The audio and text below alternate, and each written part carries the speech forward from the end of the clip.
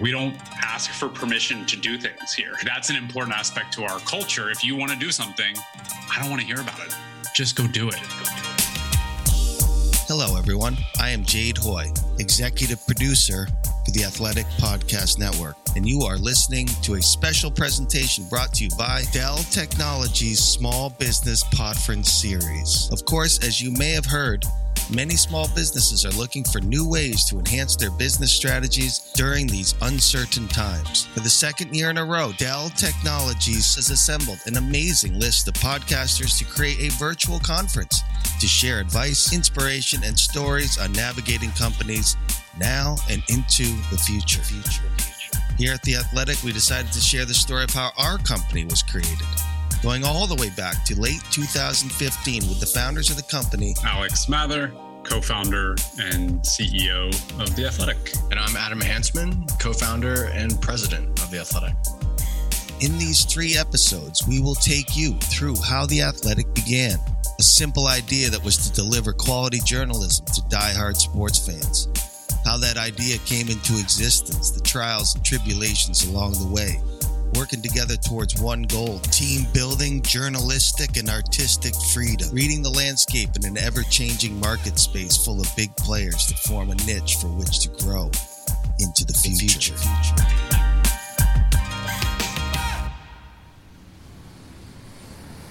How did you all meet? Yeah, so Adam and I met probably 2015 or maybe at the end of 2014 at a company that we both previously worked at called Strava.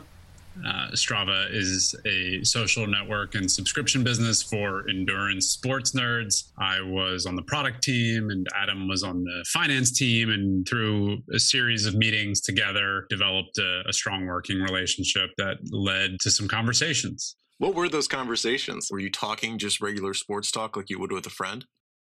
Probably, the rare thing at Strava was there actually weren't that many sports fans there, non-endurance sports, like pro sports fans. And so I probably had a Phillies hat on. He's a Bengals fan, and we probably got to chatting. But where it probably got more interesting is when I resigned from Strava in September of 2015. One of the first emails that I got after I resigned, and my ambition was to start The Athletic, and I was alone. And one of the first emails I received after resigning from Strava was from Adam saying, "Grab coffee?" ? Hey, where'd you go? What's happening? Adam, what were you thinking? Did you know that resignation was being tendered? Yeah, so I suspected that this was Alex's kind of moment to look at starting in something else himself. And, we had sort of not had any kind of serious discussions about, entrepreneurship. We're both like very hardworking people and just had that kind of rapport from, being together at Strava that I figured I would check in, see what he's up to. Figured Alex would have a bunch of different opportunities. Was actually quite surprised when I heard that he was interested in starting something in the sports media space, because like Alex said, when we were, at Strava, when we say sports or when we say athlete, we mean runners, cyclists, endurance athletes, right? Both Alex and I, as we would sort of discover, it means some, player on a field trying to catch a ball or throw a ball, and our lives revolved around those people throwing and catching balls. It was sort of one of those, just like a moment that was a spark, and believe we met actually Alex in the Darwin Cafe behind Strava's building. We had to be off the premises because I think Alex might have had some non-competes. I think it was a full 10 feet from the back door of Strava's office through an alleyway to a cafe. And Adam passionately told me that he was editor-in-chief of his grade school, or was it high school? I was the editor of my high school paper. So I felt like that was enough to get into the conversation. How is it you go from just an idea you're like kind of walking down the hall with to like forming the company? This is the craziest moment of any startup, whether it be The Athletic or, a podcast. It has to translate from ideas that roam around your head into ideas that you communicate to others. And they were so good in your mind and you had it all figured out, and then you start talking about it and you realize, wow, I've got a long way to go to figure this one out. This turned out to be, as I got to talk over and over with Adam, generally over coffee, that it just kept gaining steam in how we might do it. And, for me, I had previously been an engineer in my career, had not written code for a decade. And I remember Adam saying, we don't need another engineer. You can just write the code. He had no idea what he was talking about. He had no idea that I had taken a decade off. He just assumed I could write the code. But you did. And I think that blind confidence in me propelled me to write the first 8,000 lines of code for The Athletic. You start to go and say, okay, well, what do we need from a team perspective? What do we need from a capital perspective to see if this thing has legs? Pretty quickly, working with Adam, I realized that there's not a ton of overlap in a good way, which is, the things that I could provide to the company in terms of like my experiences in the tech world and media world were very, very different than the things that Adam brought to the table. And that's where, it started to go from idea to buying a domain name to how much money of our own are we going to spend on this thing. And so it feels like, this is not an exaggeration, it feels like extremely fragile, almost like the creation of life on a nature show, that anything could dislodge you from this idea. Even just, one stray thought could kill the company before it starts. But day by day, it gets stronger and stronger. All that took place a few months towards the end of 2015 with Adam. Yeah. And, the other thing I would sort of call out in the early days, Alex and I, coming from Strava, which had raised a couple of fundraising rounds, we thought, hey, we're Strava alums. This raising money thing, like, how hard could it be? In addition to even just trying to launch our first market, which we did early in 2016, spent most of that first 12 months, really out trying to raise money. And there's pros and cons to obviously trying to raise outside investment sort of when you're starting a company. But, Alex and I didn't come from means and, wanted to sort of move aggressively with our idea. And we just fell flat on our faces. Investors were not about The Athletic in the early days. Rewind back to 2015. Sports fans were going through a period where you had local newspapers focused on game recaps, doing things the way they've always been done. Journalism has had revenue problems for years, and we're starting to see as the conversion over to digital for many of these properties, many of these newspapers, just isn't the same. But many outlets were already cutting resources, depleting sports departments. Major players like ESPN and Bleacher Report were focused on the major stars like LeBron James, Tom Brady, or Tim Tebow. The space for all other sports was getting smaller. I don't watch football religiously. I know who you are. You are one of the biggest sensations this past year, goes well beyond football. So people either love you or they hate you. There felt like a gap in between, both with the local newspaper doing and ESPN. And then there's great sites like Bleacher Report out there, but they're more focused on the ad supported business model. And I kept coming back to this idea that if you hire some of the best, smartest sports writers and made them rethink what they do every day. You don't need to go to every game. You don't need to be the 10th microphone in someone's face. What if you just tell great stories, do stuff other people don't, figure out what fans want, iterate your way.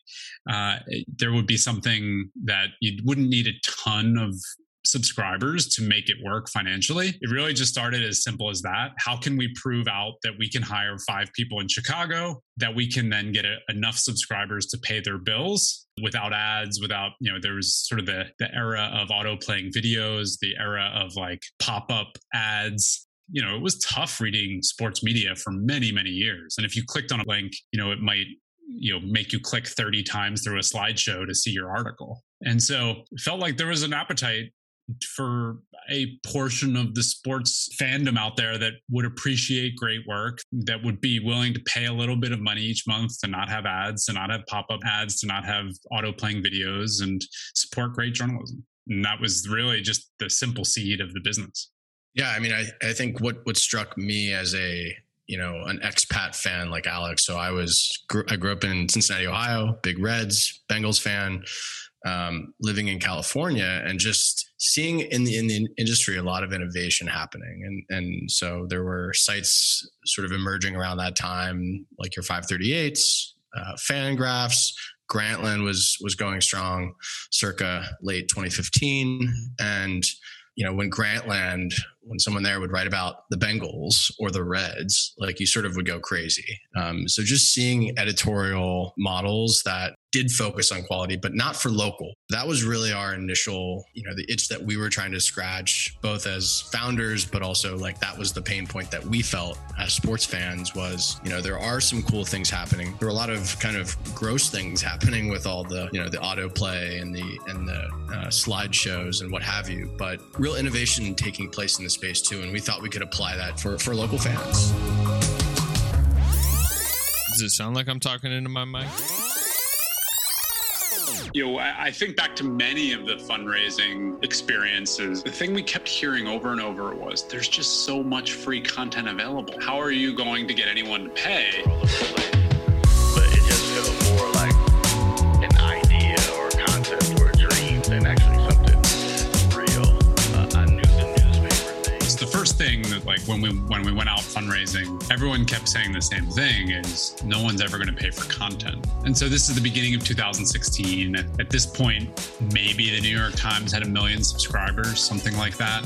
There weren't a lot of case studies in media companies getting folks to pay for great content. There was a lot of skepticism from the venture community that like no one was going to pay for content. Netflix had just started to really take off. It's been exponential for Spotify and Netflix and Apple Music, Disney Plus, and all these things now, where it seems very obvious. If you go back and try to watch a television show or a movie with ads, you're like, I'm going to just restart this movie on Netflix. Can you imagine any other business that's like, oh, did you like this ice cream? Come back next week for another scoop. And you're like, but I'm willing to buy 3 scoops right now. I want it all right now. What was very clear is if you really pushed the person telling you that, okay, well, what do you read? Tell me. And then, they would start to spout off the websites and say, well, do you get anything on this team? Where are you from? And you would actually like interview them, and they would arrive at like, yeah, you're kind of right. There really isn't great stuff on many of the sports teams out there. It was a great learning experience in the fact that we had to figure out how to position our product. And I think that like really translates into an important story at The Athletic, which was we launched the business in January of 2016, and we cover sports in the city of Chicago. It was a game that will be emblazoned on the souls of Cub fans forever. A turn of events that made grown men sob with relief that the burden borne by their parents and grandparents had finally been lifted from their shoulders. You may remember 2016 was the year that the Chicago Cubs broke the curse. And there was some really interesting things that we saw in our data during that World Series run, where we're all watching, the Cubs break a curse of epic proportions. We see our data around the Chicago Blackhawks. Our stories for the Blackhawks were, in many cases, outperforming the World Series stories. And what it was in our minds at that exact moment was, whoa, hockey fans don't get enough coverage. There's 90 people in the press box at Wrigley. They're all covering the same game. There's like 2 people in the press box, watching the Blackhawks. There's just an unbelievable opportunity for us to cover the things that other people aren't covering well. And that was a really big moment for us. And that really drove, I would say, 2 years of strategy. So we looked at things like hockey, baseball, college basketball, college football. At that moment in time, those were the things that other people were pulling away from digitally, right? Because you had the NBA and NFL really taking up a lot of the oxygen. And so we started to cover the things other people weren't.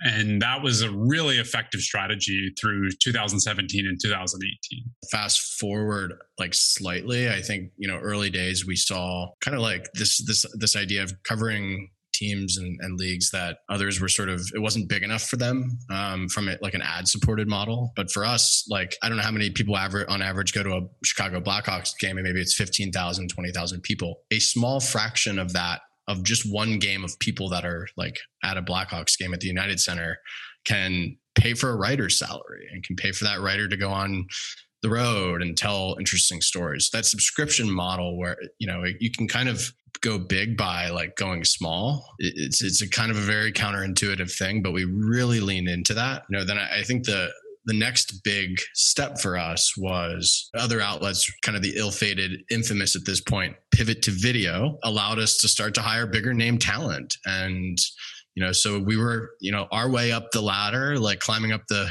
you know, the side of El Capitan was, you know, first it was hockey, then it was college football. And then, you know, you start gaining that momentum, and this idea that would have sounded crazy to us in 2016 of hiring Ken Rosenthal or Seth Davis or Dana O'Neill, right? Then it becomes real.